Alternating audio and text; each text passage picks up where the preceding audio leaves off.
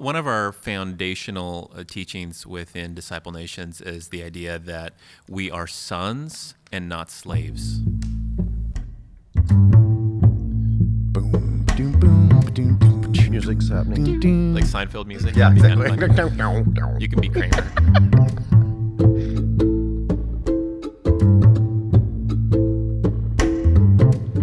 All right, welcome back to the Disciple Nations podcast. We're here today with me, Jason, and Sam McVeigh. Hello.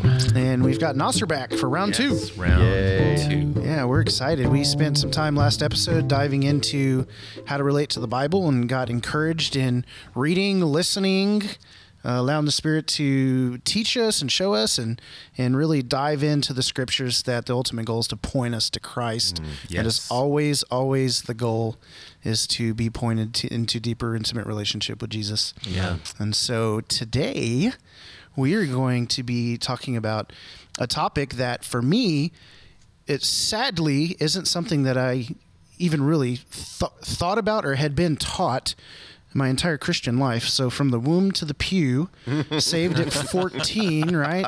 Never heard that before. Saved at 14, moved here in ministry for years, and it wasn't until about a year and a half ago that somebody started speaking into my life concerning living as a son of God. And so very near and dear topic to me. I'm excited to hear more about what you guys have to say about it. But this is certainly a foundational teaching in the Disciple Nations family or tribe. Yes, it is. We lean very heavily on the spirit of sonship. So Right. get us rolling. Well, I think a way to set this up is that we obviously are jealous for and love the gospel of grace as the entry point to salvation. Yes. We are reformed in that sense.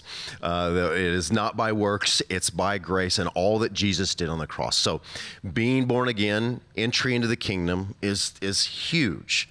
But after you get born again, you're not just hanging on and waiting to go to heaven. There Right. is another battle that is many battles, but there's a battle at a core level about identity that is essential. This is why Paul's most used phrase in the New Testament is in Christ. In various prepositional ways, he'll say in Christ, over 200 times. Yes. And so he's talking about this issue of identity.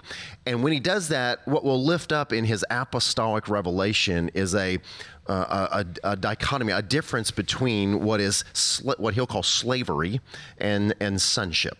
And we want to unpack and talk about that, because getting that revelation, maturing in that revelation, we really believe is the difference between living a fruitful Christian life with Him vertically, a fruitful relationship with Him, not filled with shame, not filled with work obligation. Sonship is imperative to be able to fully come before our Father and to also minister and to live in the grace of God. So let me take a moment and read where Paul is talking about this. In Romans chapter 8, he will talk about this in his defense of the gospel in verse 14. It says, "For those who are led by the Spirit of God are the children of God.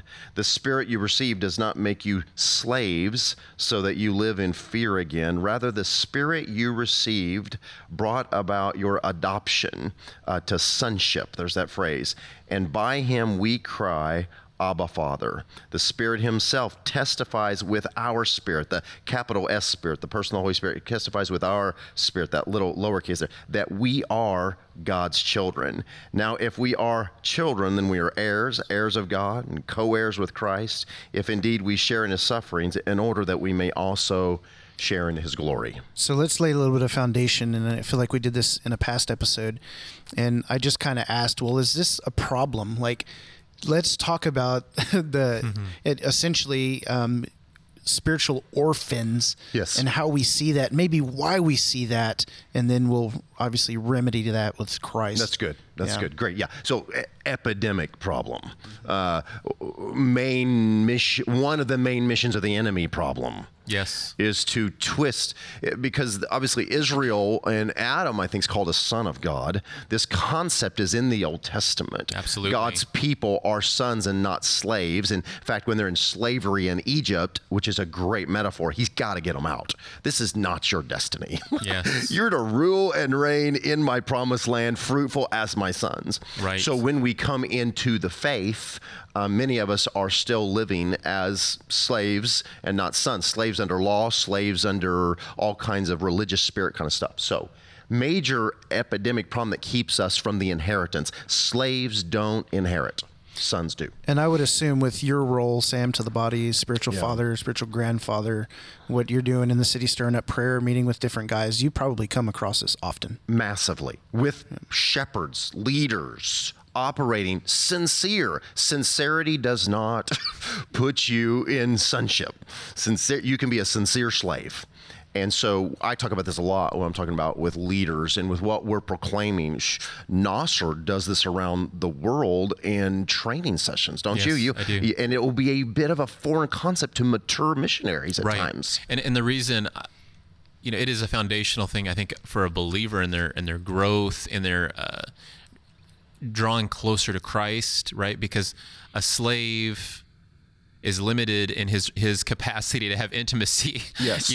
with the master, right? But a son isn't restricted, Right. and how much he can love his father, how they can grow close together, and all of that.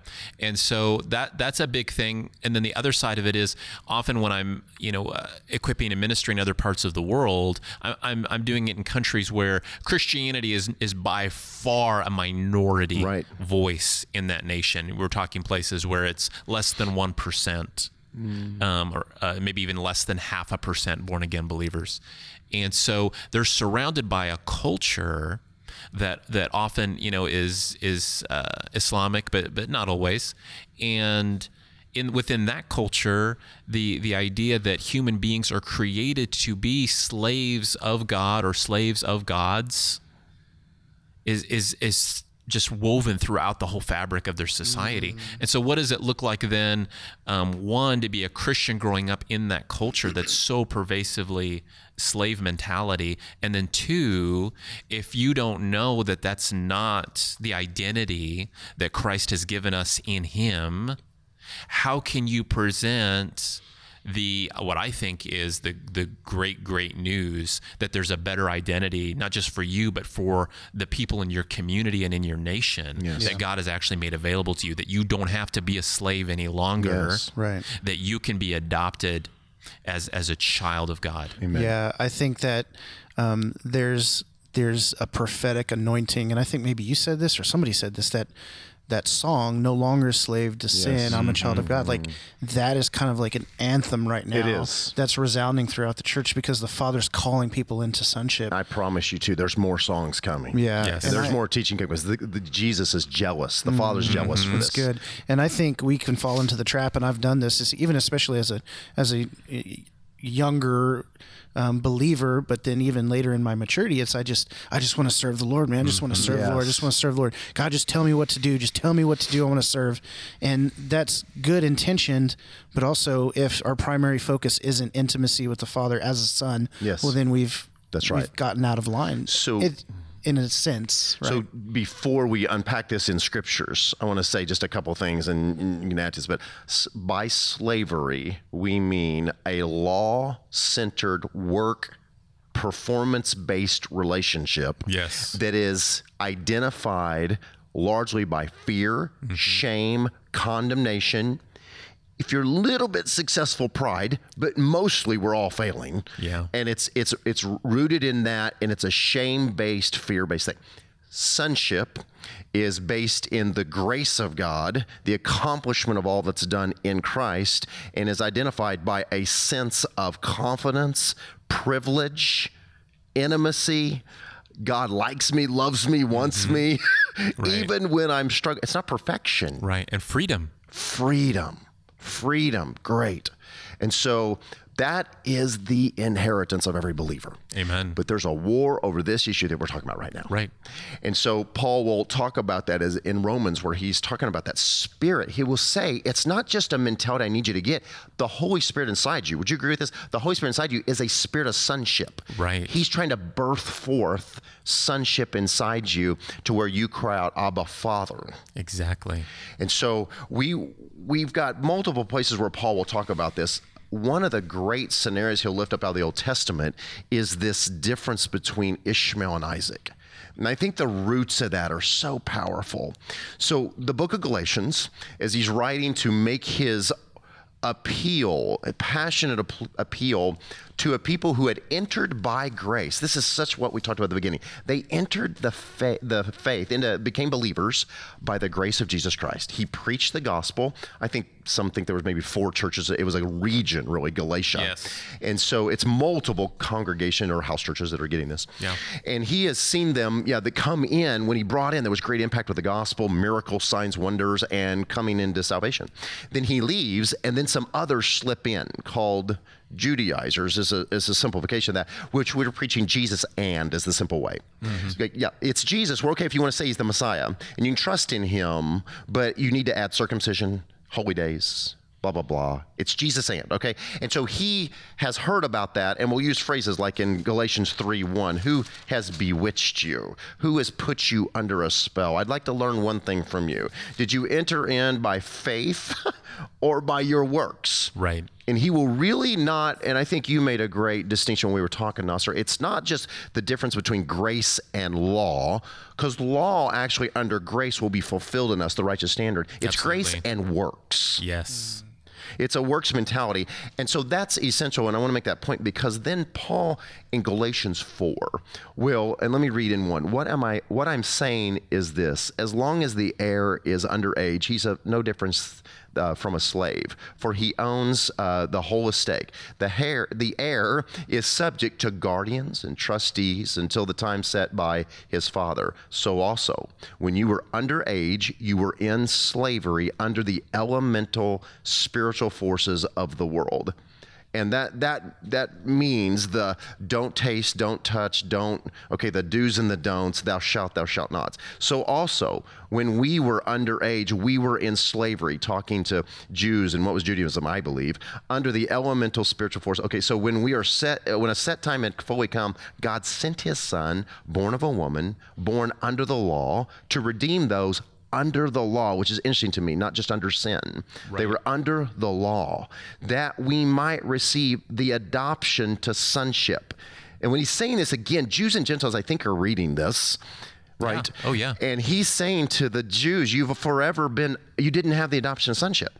You were under the law. Because you are his sons, believers, God sent the Spirit of his Son into our hearts, the Spirit who calls out, Abba, Father, just increased double portion intimacy kind of. So you are no longer a slave, there's your song, but God's child, and since you are his child, God has made you also an heir. An heir. Yes. H-E-I-R. So he is making that distinction clearly, isn't he, between what is slave and son linked to what is under law, what is under the I put a demand on you. Yes. Let's see how you do, which Paul will reveal in Romans 5 was the law wasn't given to save anybody. No. It was given to increase, that sin might increase.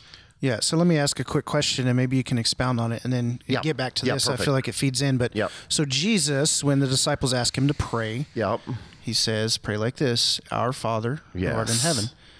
And so this would have been revolutionary, am I correct, in the way that he addressed? I think it was an invitation to a very intimate place that might have been foreign to them. Do you? Yeah, because the Jewish people are awesome because they wrote down everything, and they were really good at transmitting that information from one generation to the other. So we have, thousands of years old, Jewish prayers and things like that. And the idea, they weren't being taught in the synagogue for Our Father to be the first words when. Now they might address God as a father in the context of the further concept of prayer, but that to be the go-to. Usually, the go-to phrase you call out is, Elohim, Adonai, he is the kind God of of gods, formal the Lord of Lords. title kind of thing. Yeah, exactly. Yeah. Mm-hmm. And so Jesus would then start to tear down a wall. He really is. And introduce a new concept. That's right. Not to say first things out of your mouth, Abba, when you're talking to God Almighty. Yeah. That's a big deal. Abba meaning Papa. Yeah. Papa. Yeah. Exactly. So very, not just casual, but intimate, maybe is more the point we'd want to say. Yes. Yeah. And Jesus is bringing that about. So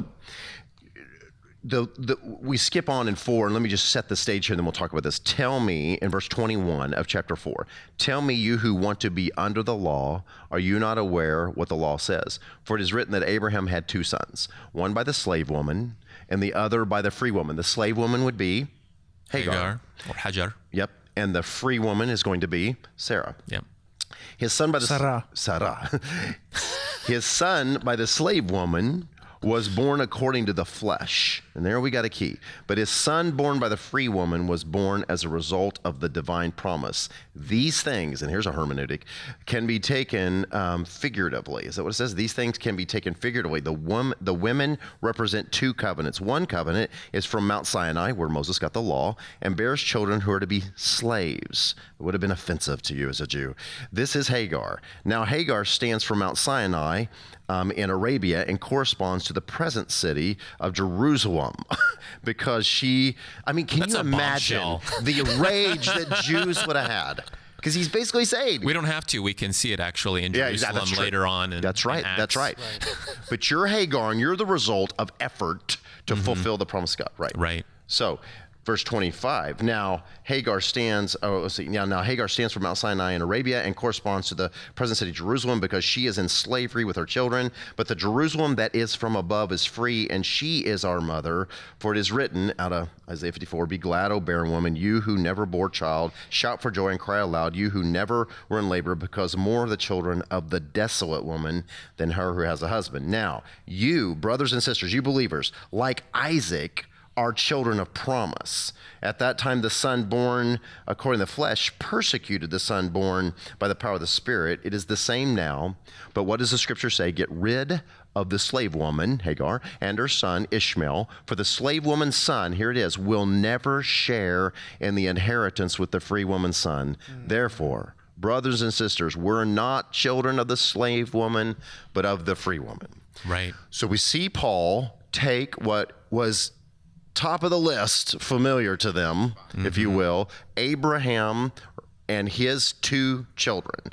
And just talking about what those are, he will identify Ishmael as the slave son from the slave woman. Do we all remember where she was from? Egypt. Yes.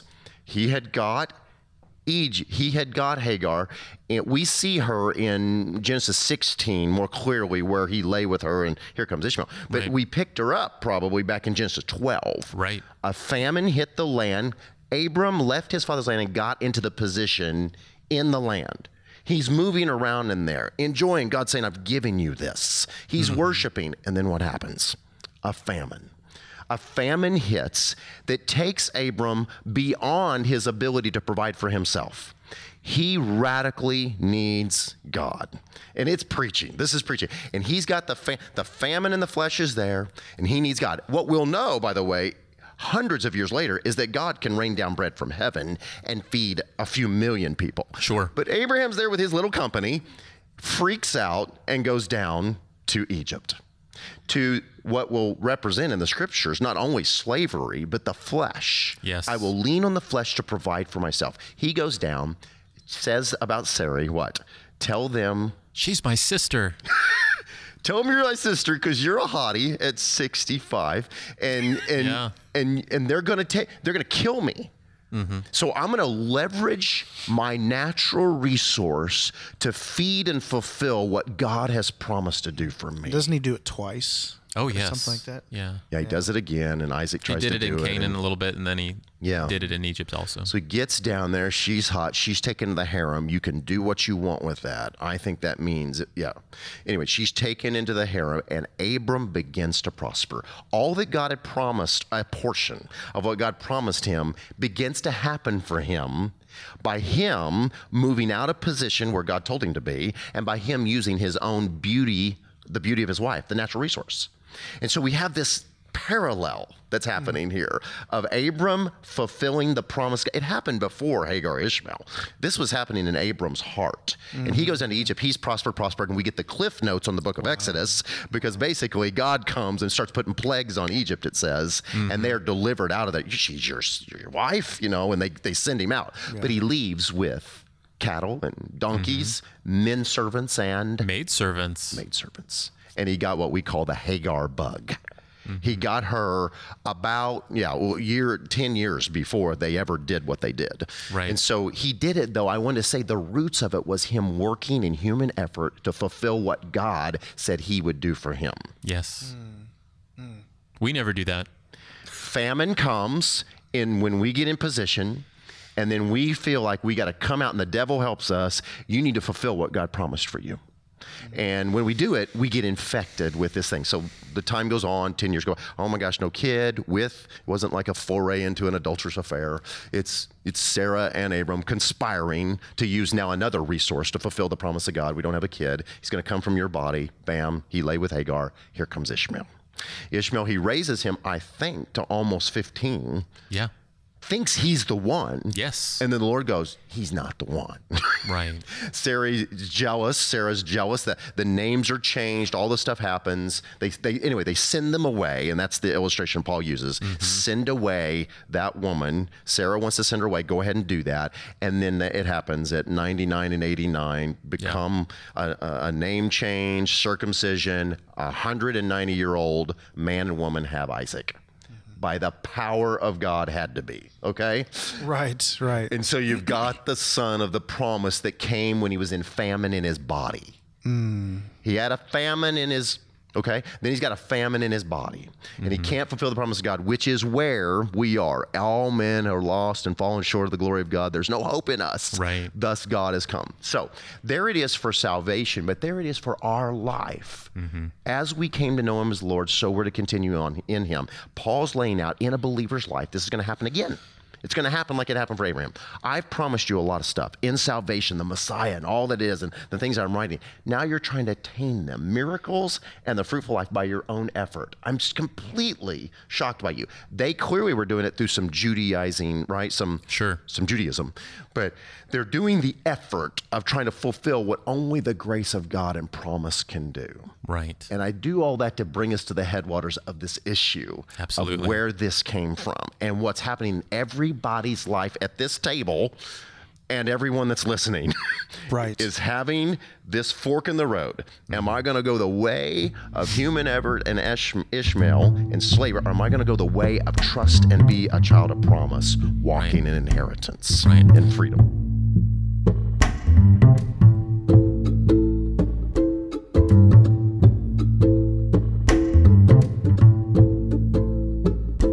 And why is this important? Yep. For the same reason for why, there's so many layers to this story. And, the compassionate part of you will say, well, that's kind of mean, God. What did Hagar ever do to ask for any of this? Yep. What did her son ever do to ask for any of this? And they get sent away and all of that. And I think when you read the text in Genesis, I think it's really clear that they were sent away, but God didn't leave them. God took care of her. God took care of her son. They become a great nation, don't they, Nasser? A wonderful nation with beautiful people and all of that. But the point of what, and I think the reason why Paul brings it up here to the Galatians is God had a purpose in mind for this son. It wasn't just, Abram, I feel bad you don't have any kids, I'm going to give you a kid. That wasn't the point. Yes. The point was God had a purpose and a mission to reveal himself in a new way to humanity and to bring about a promise and a blessing that was going to reconcile all the nations of the earth through this lineage of Abraham. And a lot of that involves God partnering with man, which is an unbelievable amazing idea, right? But God was very clear from the get-go with Abraham. Look, I've made these promises, but I'm not going to partner with you in any way that leads you to think that your human efforting can contribute to what I'm about to do. Yes. And I think that's what Paul is drawing out for the Christians in Galatia, is that if you guys start leaning on fleshy works, which circumcision was one of the bigger ones, and how much more of a obvious metaphor for fleshy works, right? Yes. If you're going to lean on that, you can't expect the reign and rule of Christ and the fulfillment of his promises and blessings through now the vehicle of his church to come and do what only God can do while you're still a mixture of your efforting with God's effort. We've got to surrender and have it be all God's effort if we want the promises to be fulfilled in and through us. Amen. As the reign and rule of Christ are covering this earth. And I think that's why this teaching is so significant, because I think there's a lot of people in the church with sincerity and with human effort, and then frustrated because why isn't God showing up in this? Yes. And God's like, I want to show up, but you got to get rid of the slave woman and her son. That's right. From this ministry, whatever that metaphorically represents in your ministry, so that I can be free to come in and do what only I can do, because I'm not willing to have your effort be mixed in with what only I can do. That's really good. And Sam, that reminds me of your testimony just as a church planter, a pastor, eager, wanting to serve the Lord, and then he just shows up and says, you're creating Ishmael. Yeah, at 30. Yeah, this passage is very personal to me. You're making Ishmael, I want Isaac. And I knew my Bible enough to know, oh no.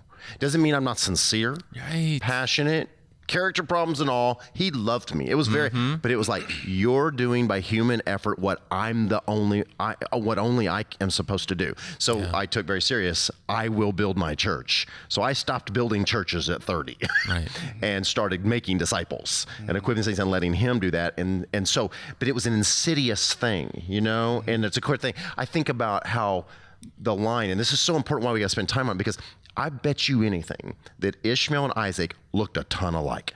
They got the same daddy. From the middle, they look, but they're not alike. One is the result of the effort of the daddy to fulfill the promise of God. One is the result of a daddy nearly dead who has the power of God empower him and produces him. One is carrying forth a nation that's going to be a wild donkey that kicks against the nations, right? And one is carrying the Christ. Not just Jewish. One's carrying the Christ is going to come through the Isaac line, which is what you just were making that point. That's the powerful thing. Yeah. Christ is in the middle of what's Isaac, what's freedom. Christ is not in the middle of what's Ishmael. Ishmael can come into, praise God, the Ishmaelic nations are coming into Christ. But in God's order, where he's bringing forth Christ is in a culture and context of weakness where we radically trust in the grace of God. The famine was a gift to Abram. It was a gift for him to let go of what was in that garden. I mean, what he did was the same thing Adam and Eve did. After they fell, notice they're naked. The first thing they do is, after the shame, we go to work. We'll make fig leaves. We'll cover us. And the Lord's like, no, animal skins, bloodshed. I cover you. You don't cover you. It's the same impulse that's in human beings. Absolutely. And the pattern continues again and again and over again and again. Yeah. And it's happening in believers' life. We get saved by the grace of God. You didn't get saved unless you went, I can't save myself. Right. I can't do it. I can't do it. You went desperately, all you did. And then we get up and go to work. Yeah, it's rough. So in dealing with, so we established earlier that oftentimes you come across pastors, believers, and people with great intentions who are still kind of functioning under this spirit of slavery. And so the Lord radically intervened in your life and said, you have done this. In listening to the story of Abraham, the Lord intervenes and speaks to him and says, you this isn't the one. Right. There's one to come. Yep. So obviously there's a supernatural intervention that has to happen to help transfer us Yes. and move us, deliver us, if you Right. will, from Egypt into the promised land, right? Yeah, that's right. So tell me then a little bit about how you would walk through someone and help them make that transition or whatever it is. Like if I meet with you and say, man, Jason, I just hear what you're saying and it seems as though like you're functioning out of slavery, but you should be functioning as a son. How do you encourage and admonish and teach into that? That's a great question. I just kind of want to say the big concepts. I didn't want you to make it practical. But anyway, no, I'm kidding. No, it's great. I think that I start challenging around. So if it's a life in God or a ministry for God, same thing to me, okay? Right. This concept. Yeah. So I start to ask questions around this. As you, at the headwaters of your motivation and manifestation of your work, are you trusting in all the resource that's in Christ, or are you trying with all the resource that's in you? Mm-hmm. That makes a delineation between what I'll use in the world and okay, so some church movements who are deeply sincere are using everything beautiful they can to prosper the kingdom of God. Yes. Beauty, entertainment. It feels good to come in. How I want is I just want some honest thinking. I've done this with a brother one night. You use the fog machine, you do the deal. Okay, great. It's fine. I'm not anti-fog. I want to know. Right. What's your level of, will you have the discussion of what's your level of faith of that producing what Christ wants to produce on the earth? Does that make sense? Yes. So the beauty, he's using his wife's beauty to go down. I'll tell the story a little bit, lay it out and go, no legalism here. You've got some free. There's nothing that says thou shalt not use fog machines. I don't know why I'm picking that subject. I don't care what it is. The glory of the Lord is what I say exactly. when the fog machine starts going. So I'm not saying that. It's not prohibited, but I need to know at the headwaters of your faith, are you trusting in the Spirit and all that is Christ? In your battle with lust, in your battle with wanting to read the Bible we talked about earlier, are you trying more? Are you trusting more? Does that make sense? Yeah. Is it built on a demand that's on you, or is it built on the grace and all the demand that he's met, that I'm now receiving it by its power? Right. And so in having these conversations, and so obviously there's some victory you've seen happen in people. What is that like for people? I mean, how do they come out on the other side? Yeah, well, I mean, I see more fruitful because they get set free. They think their problem is the funky thing they're doing. Let's talk about holiness. They think their problem is that they're manifesting lust or pride or greed. I'm like, no, that's the fruit on the tree problem. The problem is your source. Source and position is the main problem for the believer, for the minister. Where are you sourcing from? It was the main issue for Adam and Eve.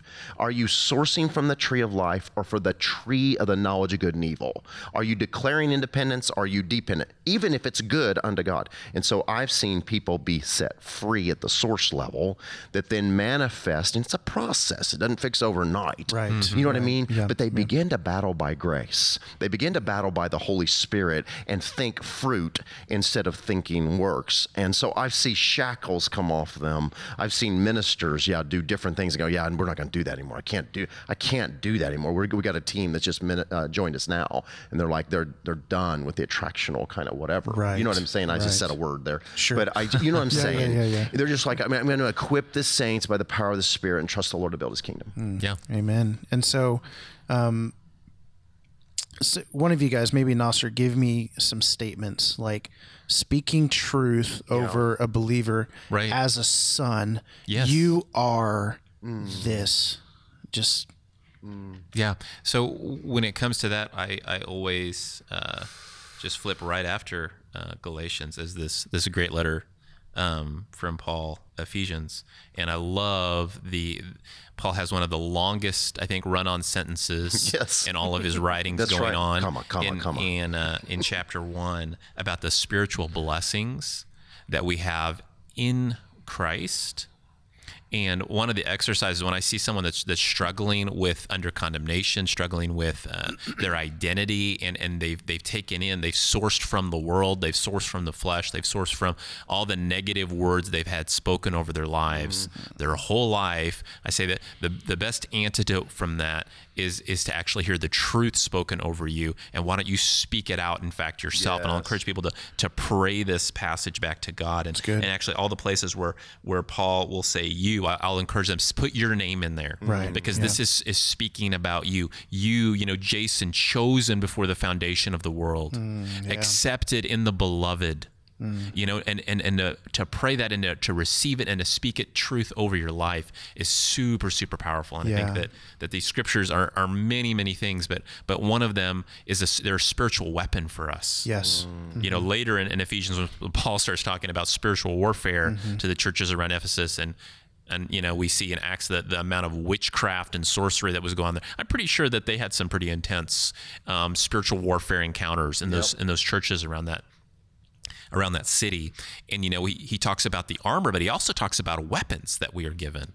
And one of those weapons is the word of God. And I think that and I also think that prayer is the other side of that. I think it's when he says and praying without ceasing. I think that's part of that weapon that we're given, is connected to the sort of spirit. And I think that's why we have so much warfare around our prayer life and the time that we spend in engaging with this Bible, is because the enemy wants to, you know, take away our weapons. Absolutely. Because they are so devastating to his schemes and to his kingdom. Divine power to demolish strongholds. Absolutely.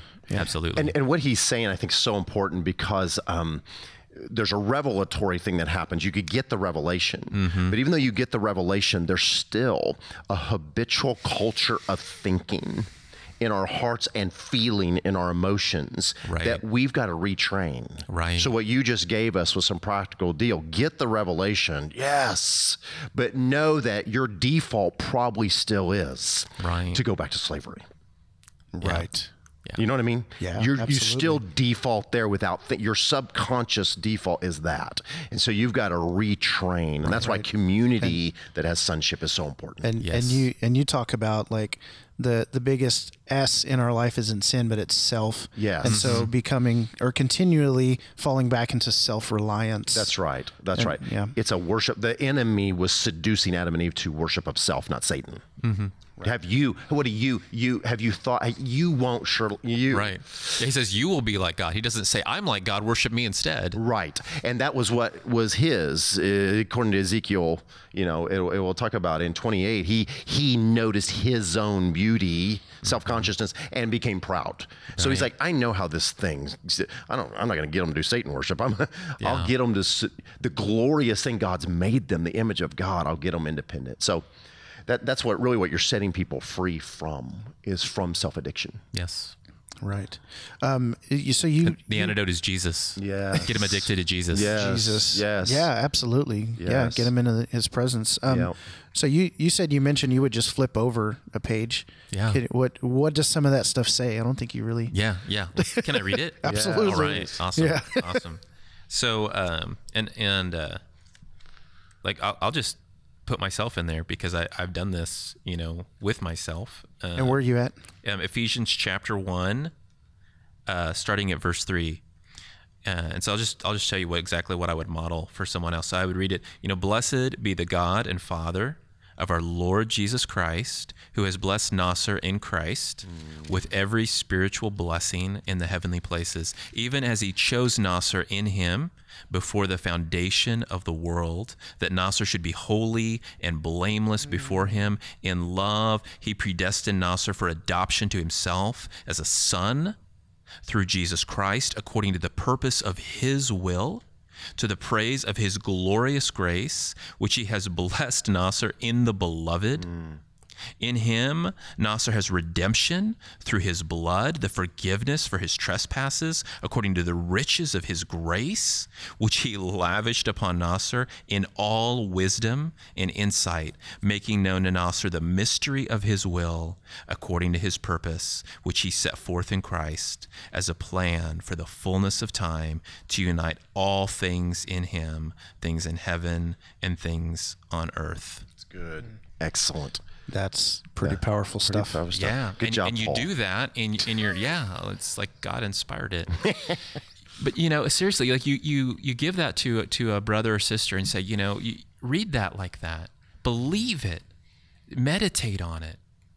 It's powerful. There's a reason why Paul says in Romans, he says this as a command to us from the Lord, do not be conformed any longer to the patterns of this world, but be transformed by the renewing of your mind.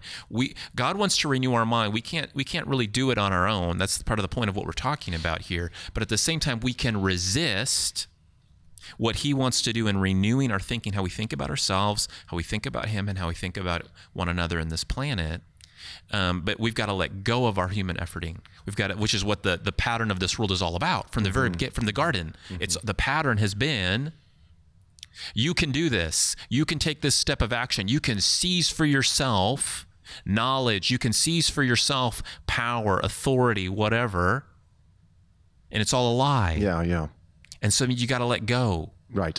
And surrender and submit to him and allow him to work in you and change the way you think about all of these things. And I think that's really good. You quoted Romans 12, to be transformed by the renewing your mind, that there's fruit transformation thinking, there's root transformation. Just want to make that point. Yes. I want to think different at the fruit about money, sex. So I want my thinking to be different about that, but that's not the first place I need change. Right.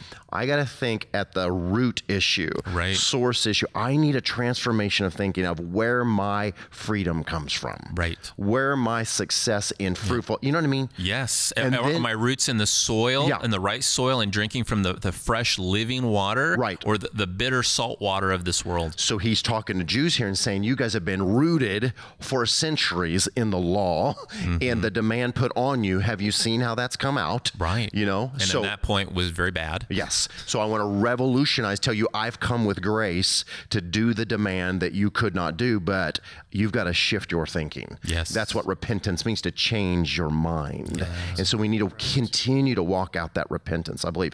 Now, yes, I agree. As a side note, and we talked about this just quickly, and before we leave with some encouragements on this, right. there is a phrase used where Paul says he's a bond servant, a bond slave. It's used appropriately. What's the difference between the bad slavery we're talking about and that slavery that Paul says it's good? Right. So I can tell you what he's not talking about. He's not talking about your typical Roman style, birth to grave slavery, working in the salt mines, being beaten, if he didn't produce enough, all of that, or what we see in Egypt with the Israelites there under Pharaoh. That's not the kind of slave or bondservant that Paul is calling himself in relationship to the Lord Jesus. But what we see in scriptures in the Torah, that there was a system in place for people who were in debt and needed to pay off that debt. And so they were going to work it off for the person they were in debt to. And it was a form of slavery. But at the end, and it was for a specific period of time. It wasn't, until death. But when that period of time was over, and it's really interesting that this is there in the teachings, that you could choose. This is really hard for Westerners to wrap mind why anybody would choose this. But you could choose to say, you know what, I'm now free. I have the choice that I can go back to my old life. That conceivably is what got me into debt in the first place and working for this guy. Or I could say, you know what, this guy that I have been working for, officially, as a bondservant, This has been the best years of my life. This guy's been the best master of my life. He's taken care of me. He's been like a father to me. He's given me so many things. And I don't want to leave his house. I want to continue now, not out of obligation and out of debt. My debt's cleared. And this is an important distinction. Yes. Right. My debt is cleared. Yes. And now I choose out of a response for how this man has loved me to spend the rest of my life serving him. In his house, because they have benefited so greatly from it. That's what Jesus did with Paul. And Paul did with Jesus. And that's what I think Paul is saying about his relationship to the Lord Jesus as an apostle.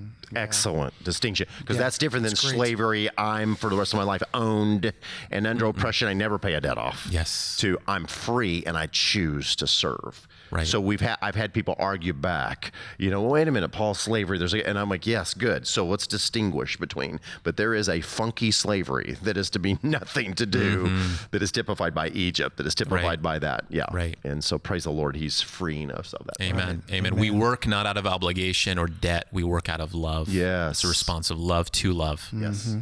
Yeah.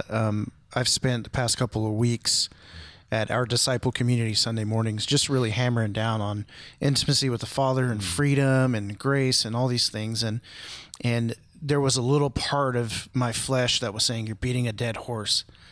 And I said, no, there's a freedom to be had that the Lord desires for his people. And we're going to continue to preach it and speak it and live in it, meditate, sing, proclaim. Yeah. So that we enter into that freedom. Because it's contended against in a massive way. Yeah, that's really good, brother. Yeah. So as we share some encouragements, I was going to share about just my personal experience. The Lord's Prayer, which you started with, Jason, was so good, has been so fundamental to me. And I prayed it thousands of times over and over and over and applied it in different ways. And I just am struck by the most anointed prayer and teacher ever when asked how to do this, said that. So, but the headwaters, I use that word again, of the prayer is our Father. Right. And I get to that section. I can't get to hallowed be thy name, any of it, by an arrested work of the Spirit until I pray about and process, help me mature in sonship. Break all slavish ways off me. All that you meant in covenant, I'm in Christ, unveil. I'll spend a chunk of time just on our Father, because I want to be able to say it with boldness, clarity, and confidence, because that statement is you're my daddy, and what's yours is mine. Yeah. And I'm going to pray. Yeah. I want you praying from that position, not begging, because slaves beg in prayer. They plead and beg and hope. Sons proclaim and declare. Actually, the language is really strong in that prayer. Thy kingdom come, thy will be done is really a declarative command. Come, kingdom of God. Be done, will of God. Yeah. Yes. Sons talk like that. Yeah. Slaves are, may your name be made holy throughout the earth. Yeah, it's like almost commanding it, prophesying, pulling it out of the Father. Agreement. Yeah. Submission. Yeah. And so I felt the Lord like, you have no permission to pray this glorious prayer except from the position of sonship. Yeah. So I'd have to get myself there. And so I encouraged that prayer, and more I encouraged that way of thinking, because I think when we practice slavish prayer, we're practicing it. We're going to get good at it, Right. And you got to get a different place, coming into his presence. Boldly, Hebrews 10, boldly come before the throne of... Slaves don't boldly come. They come in cowering and, oh my gosh, I've done something wrong, and I'm remembering the 15 things I didn't do for master, and I didn't work right. Sons are like, yeah, you know what? I'm still growing up, but daddy loves me. He runs at me when I get dirty. Prodigal story. Right. There's such a radical story of that. What does he do with dirty sons that decide to come home? He runs at them, and rings them, ropes them, and throws parties. Not affirming you lost half my inheritance, but the slavish older brother, he's in slavery. Right. While he's in the house. Yes. I don't know it was all yours. It was like it was new information to him. What? Why didn't you throw a party? You know what I mean? Slavery can be on somebody in the house, and sonship comes to the one who's broken. Anyway, so the Father's heart to do that and to know that's my papa. That's my papa. He's not just okay with my sin. It took the blood of his son. We're not doing that. Right. But we're also doing, he conquered my sin. He looks at me and loves me. I'm not a sinner saved by grace. I'm a son who sometimes struggles with sin. Right. And that's primarily how I think about it. Yeah. Yeah. So I would think to end, would you just pray now that you do a lot of great modeling of what to do practically. So would you do that for us as we close? Love to. And for them, those who are listening, as well. Yeah, amen. Yeah. So Father, Abba, Father, my Father who art in heaven, My Father who is not centered in this earth, who's in the heavenly realms, gloriously above all things, Yahweh, so high above all things, but I who was so far away have been brought near in your Son. I thank you, Father, for who you are, who I am, who you are, and who I am in your Son now. The ultimate Son, Jesus. As you love your Son, Jesus, so you love me. I am in him, and I thank you for the blood that is washed, totally clean, totally righteous. I praise you, my Father in heaven, for all that you've done in me and through me and what you're developing me. Break off of me condemnation. I have a stain of shame still. I can feel at times, and the enemy tempts me, the accuser of the brethren, but I thank you that I'm free by the blood of the Lamb. And I just pray in Jesus' name you would free me from all slavish ways, expose blind spots to me, and I just now enter into requesting and petitioning, not away from you begging, but with you proclaiming. Thank you that your name will be hallowed in the earth. Your kingdom is coming. Your will is being done, that your provision is there for me in Christ, and even my practical daily bread, because you will not fail taking care of your Son. Thank you that I can forgive even as I've been forgiven. I'm not just forgiven, I release your mercy in the earth. And thank you for your divine protection, that you're not leading me in temptation, that you're always making a way out when I'm attacked that way, and you are delivering me from the evil one. Father, it's yours is the kingdom, yours is the power and the glory forever and ever. And I pray through the listening of this encounter that this would affect those that listen. You would increase and stir up even now in their inner man, right now, enter in their inner man that realization of the spirit of sonship. You did not give us a spirit of slavery or fear, but of power, love, and self-control. And I'm just asking for all that listen to this would experience it, mature in it, and move forward in it. In Jesus' precious name.